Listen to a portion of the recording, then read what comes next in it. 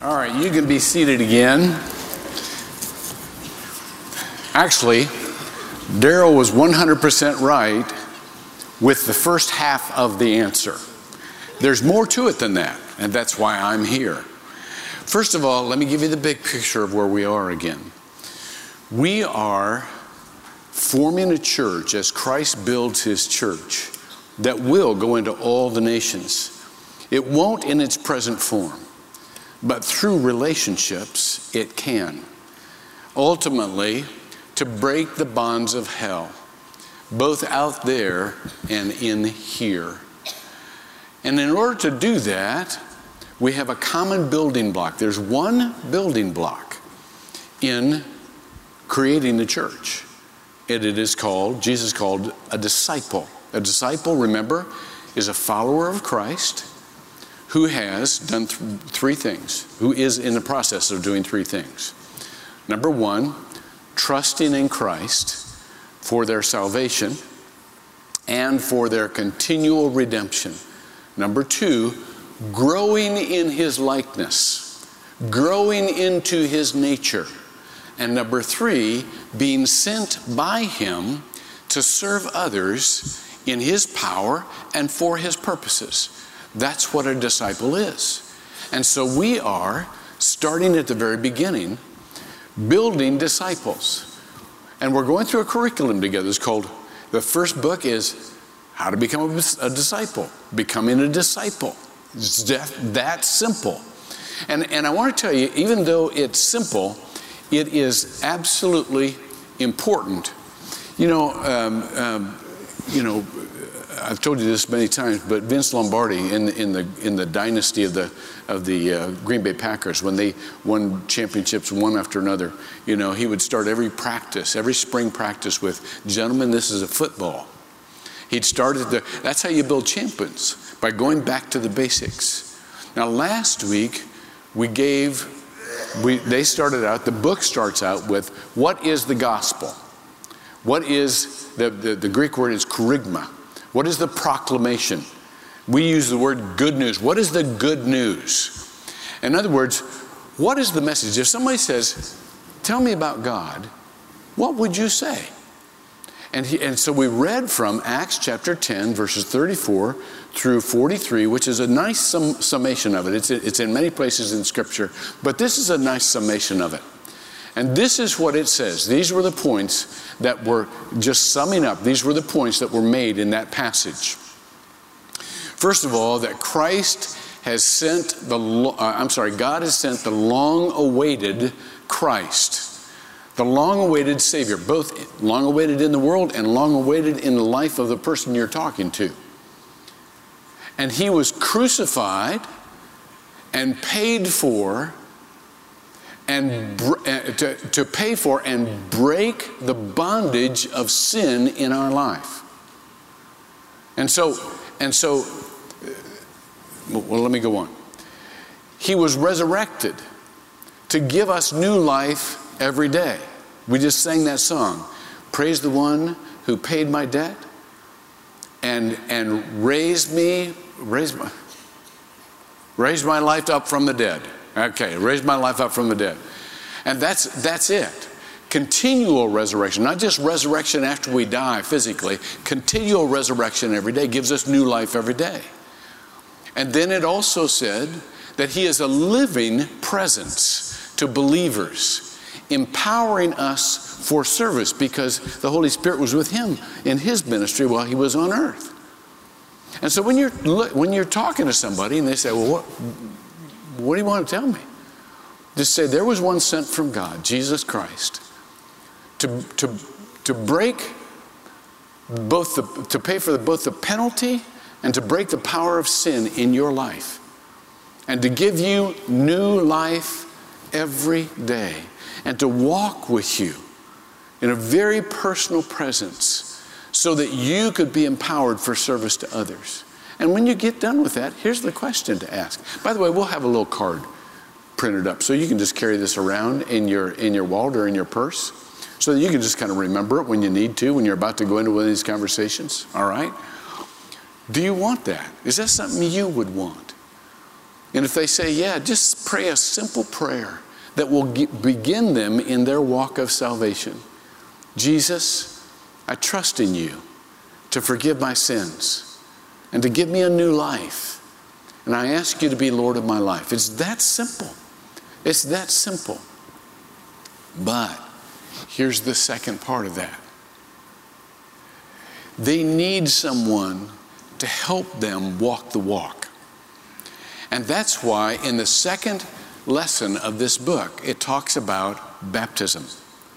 Because baptism is not just the outward and visible sign of an inward and spiritual grace. It is not just the symbol and the mere obedience of what we have just done in believing in Jesus Christ, the natural follow-up to believing. Baptism is the entrance into a new community, one that we need. Now remember the nature of God. We're forming this church around the nature of God. And the first two elements of that nature is I am, the identity of God. When we say, I trust in you, Paul said it like this, it's no longer I who lives, but Christ who lives in me. Christ is now our identity. That's how we identify ourselves. We don't identify ourselves by our status, by our job, by our sexuality, by our whatever. Christ is our identity, all right? But then look where it goes. I am us, because God is a relationship. That's God's identity, a relationship. And so therefore, we must enter into a spiritual family. A spiritual family. And so let's go to this scripture.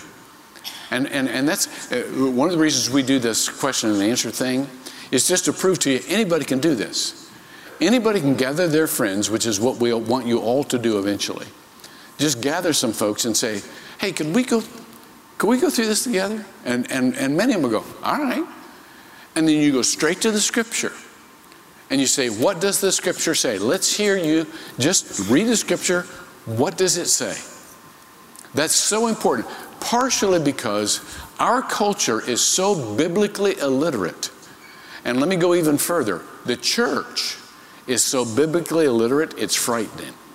Becky was telling me the other day about a story I read this someplace. I'll tell you another story she told me, but this was about an auctioneer, and he was holding up a figure, and he said, who wants to bid on this figure of Winston Churchill? And somebody from the crowd recognized it and said, that's not Winston Churchill, that's Franklin Roosevelt. And he looks at it and said, well, it just goes to show you how well I know my Bible. You know, in this culture, we quote the Bible, things that aren't in the Bible. Things that came from, how many times have you heard, like it says in the Bible, God helps those who help themselves? That's nowhere in the Bible. Benjamin Franklin said that. We get it confused, so we have to know the scripture. That the truth has to come from the scripture. And so we go to the scripture, and in the scripture, this I'm going to center on the 18th through the 20th verses here in Matthew 28. By the way, if you read Matthew 28, if you got your word with you, you will read that Jesus has just been resurrected. He has just the disciples have just heard about it, and then all of a sudden Jesus appears. And he says, all authority has been given to me on heaven and earth. And they're going, well, no kidding. I believe, yeah, okay. But this is what he says. This is the Great Commission. And let me do a little underlining while I'm here. Because I want you to see something of the structure of the verse. It's fairly important. There's one imperative. In other words, the verb in this is not go. That's a participle. In the Greek language, it's a participle. Let me tell you what a participle is. Those of you who are grammarians know this. A participle is a modifier or a qualifier of a verb or an adverb. In other words, it tells you more about what was just commanded. Now I can tell you this story. Now Becky told me about a Hallmark card. That on the front of it, it's one that a wife would give her husband. And on the front of it says, I love you more today than yesterday. And you open it up and it says, because yesterday you were kind of getting on my nerves. You know, that's kind of a participle phrase. It kind of explains the action. And so there's one action in here, in this commandment, in the original language, and that action is make disciples. I'm sorry. Let me get this. Make disciples. That's the action. That's the imperative. It's an aorist imperative, which means sometime in the future, you just need to do this. When you have the opportunity, you just need to do it. This is a command of the Lord. Now, there are 3 ways in order to accomplish that are listed here. The first one is go. But that's not a command. That is a natural as you are going. In other words, your relationships, whoever you run into as you are going, that's who is your first possibility of making a disciple in your natural life. And those people then will do it for their relationships. And that's how the church spreads all over the world. Okay? And so, as you are going, therefore, it says, make disciples, baptizing them. I'm going to come back to that in just a minute, in the name of the Father, Son, and the Holy Spirit, and teaching them. Now, this is next week. Jeff will explain this. This is the Didache. This is the teaching, the historic teaching, to observe. To observe. This is important. The Greek word here is terein, and it means to obey. The teaching isn't just a head transfer of knowledge. The teaching is really a training. When you come to worship, no matter where you are, when you come to worship, I want you to know you're being trained to actually do something, because you're the ministers of the church. We're going to talk about baptism, and I want you to know every one of you is qualified to baptize. Every one of you. You don't need a preacher to do this. If you have a friend who needs to be baptized, you baptize them, and then you help them in their Christian life. We are Protestants. Protestants have the doctrine of the priesthood of all believers. All of us are the priests of the church. But many times we have just looked at this as a ritual. By the way, baptism isn't something that has salvic power, soteriological power. Some people say, well, you need to be baptized in order to be saved. No, you don't. Either Christ did everything on the cross or he didn't. Either it was God's power or it was up to man to complete it somehow. It's not up to us. Christ did everything when Christ looked at the thief on the cross next to him and said, today you'll be with me in paradise, guaranteed that guy wasn't baptized in the name of the Father and Son and Holy Spirit. Okay? And so it's an act of obedience and an act of community, and it's absolutely essential. But it's not essential for salvation. So I want you to get that straight. But here's the key. It's not a mere ritual either. That is, when it says, let me go back here. When it says this, it says, baptizing them in, now watch, the Greek word here is eis. It means into. The name, watch this, the name of the Father and the Son and the Holy Spirit. Let me tell you why this is important. There are a couple of abbreviated times in Scripture where it says just baptize them in the name of Jesus. Let me tell you why Jesus' words are so important. Because we are being baptized into the name, which is the nature of God. The nature of God is a community. Father, Son, and Holy Spirit. It's a relationship. That's why that name is so important. By the way, we misuse the whole, in the name of Christ, and we use it like a magic phrase. It's not magic. The power of Christ comes in the nature of Christ. That's why when I tell you, you're going to have the best year you've ever lived, as you get immersed into the nature of God, that's where the power comes from.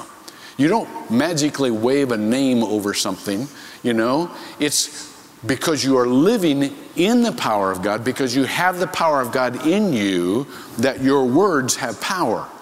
And so when it says baptize into the community, that's key here, because baptism was not just a declaration of your faith in Jesus Christ.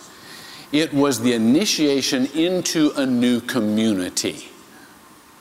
Years ago, when I was in seminary, I had a motorcycle, and I used to ride my motorcycle. By the way, my first time I took Beck with me, we went on a ride on my motorcycle. It was so cool. I was going like 10 miles an hour, and I said, better hold on tight. So she, better hold on tighter. I just kept going 10 miles an hour. Finally, she smacked me. But I digress. The point is that, and it's going too late. The point is that I would ride down to I think it was White River Park in Indianapolis. And I just go and I just start, just sharing about Jesus with people. And doing essentially what I did just now in the Kerygma, in the proclamation, just telling the gospel. And then I'd say, is this something you'd want for your life? Well, some of them would say, well, yeah. And so, like Philip in the eunuch, I'd say, well, what's to prevent you from being baptized right? You want to be baptized? Because the river was right there. And so I'd take them down in the river, and I'd baptize them right in the river, right there. But here's what, as I look back, I missed. I didn't follow up with them.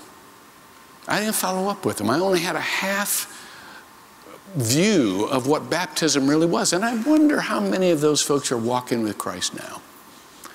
Because everyone needs nurturing. Everyone needs that spiritual community. Do you remember what your first spiritual community was? When I say spiritual community, I mean those people who knew you and would miss you if you went AWOL from Christ.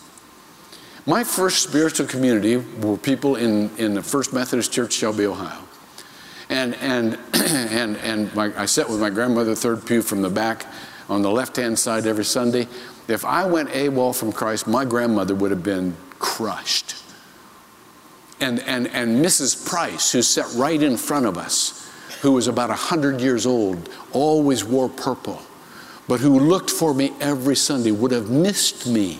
Dr. Shoemaker didn't know me very well, but I was discipled by that man. He would have missed me eventually. And the usher that set us and I had this charismatic Catholic aunt. Back then, Catholics and Protestants couldn't be spiritual family, except we were. And she was my spiritual family, and she would have been crushed if I would have somehow gone AWOL from Christ. See, you've got to have that. Everybody needs that, because they are your encouragement, they are your developers, they are your protectors. And that's why the distributed church is so important. And that's why baptism is so important, because you are inaugurated into a new community. If you are of another faith, of another religion, it's okay with them if you believe in Jesus. You know what? If you're Muslim, they believe in Jesus anyhow. They believe he was a prophet. Same thing with Jews. Jews believe he was a great teacher. Same thing with Hindus. Hindus believe he was a guru. It's okay if you believe in Jesus. But when you're baptized into the Christian community, they'll hold a funeral for you, because they know what that means. They know what that means. And as important it is to them, that's how important it needs to be to us. And so, I want to encourage you to not only share the gospel, but to form relationships that will become the church. When someone in that group needs to be baptized, you baptize them. It's a simple process. Find some water. And if you haven't got enough to dip, get enough to pour. Because in the original churches, they've uncovered some of the archaeological digs have uncovered some of these churches. The baptismal pools weren't deep enough to immerse. It wasn't how much water you had. It was being under the water that symbolized dying with Christ. And rising from that water symbolized a new life in Christ. And so get some water and baptize them by their name in the name of the Father and the Son and the Holy Spirit. And then develop them. Stay with them in the relationship. Learn about Christ together. And that is a way that God will build His church. I want to show you one more scripture and then I'll be done. In the first church, the first day, remember when the Holy Spirit came down in Pentecost? And they rested on each of them as tongues as of fire. And they began to speak in other tongues, watch this, that were the actual languages of the people present so that they could hear the gospel, the good news in their own language. By the way, when you're sharing the gospel, make sure that you're sharing it in a way that those people can receive it in their heart language. In other words, you've got to know them. You're not just giving them information. You're considering who they are and how they will hear. So get to know them. Swap experiences like I told you last week so that you can form a relationship. But this is what happened. On that day, it says in Acts chapter 41 and then in verse 46, those who accepted his message were baptized. Were baptized. About 3,000. You think there were a lot of people baptized up here? They were baptized 600 that weekend. 3,000 were added to their number that day. That day. And you think, well, how can you know all those people? Look at verse 46. And day by day, continuing with one mind in the temple. In other words, this is our temple. This is our temple. Wherever you are, you're gathered in the temple right now. I don't care if you do have your jammies on. You're in the temple. This is the large group. And this is what we love. And we stay connected in the large group. But we don't confine ourselves to growing in the large group. Here's where we really grow.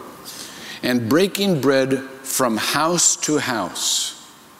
In other words, they had personal relationships with each other. All 3,000 of those folks got with the relationships they had, and they began to grow in Christ because they knew one another. And that's what I want each of us to do. Eventually, God will call all of us to share the most important part of our life, the gospel, and the relationships we have. And we will help you disciple those people, make disciples. And for some of you, you will have occasion to baptize people and to stick with them in their initial steps of growing as Christians. It's one of the most wonderful privileges anyone has, and it's yours. So everybody stand up with me. Before we go from this place, I want to again remind you, any of you who did receive that message today when Pastor Vernon prayed it, I want you to tell somebody.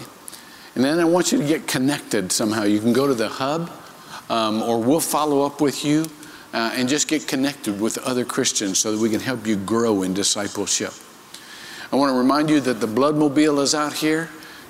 You got a couple of quarts. Come on. Just go out. And I know they not only give you movie tickets, but they got cookies. Cookies, you know. And if you kind of look woozy, they'll give you another cookie. I've tried it. It works. So, way cool, you know. Stop and give blood if you can. It's what we do on Communion Sundays because Christ's blood gave us new life. Our blood can give others new life. It's just a really great way of replicating the message we've heard and demonstrating it.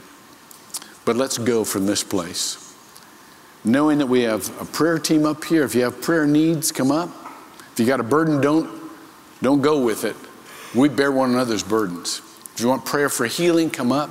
We'll anoint you with oil.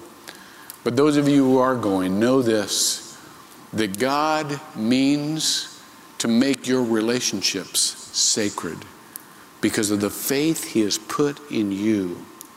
So go knowing that he will use you. In Jesus' name, amen.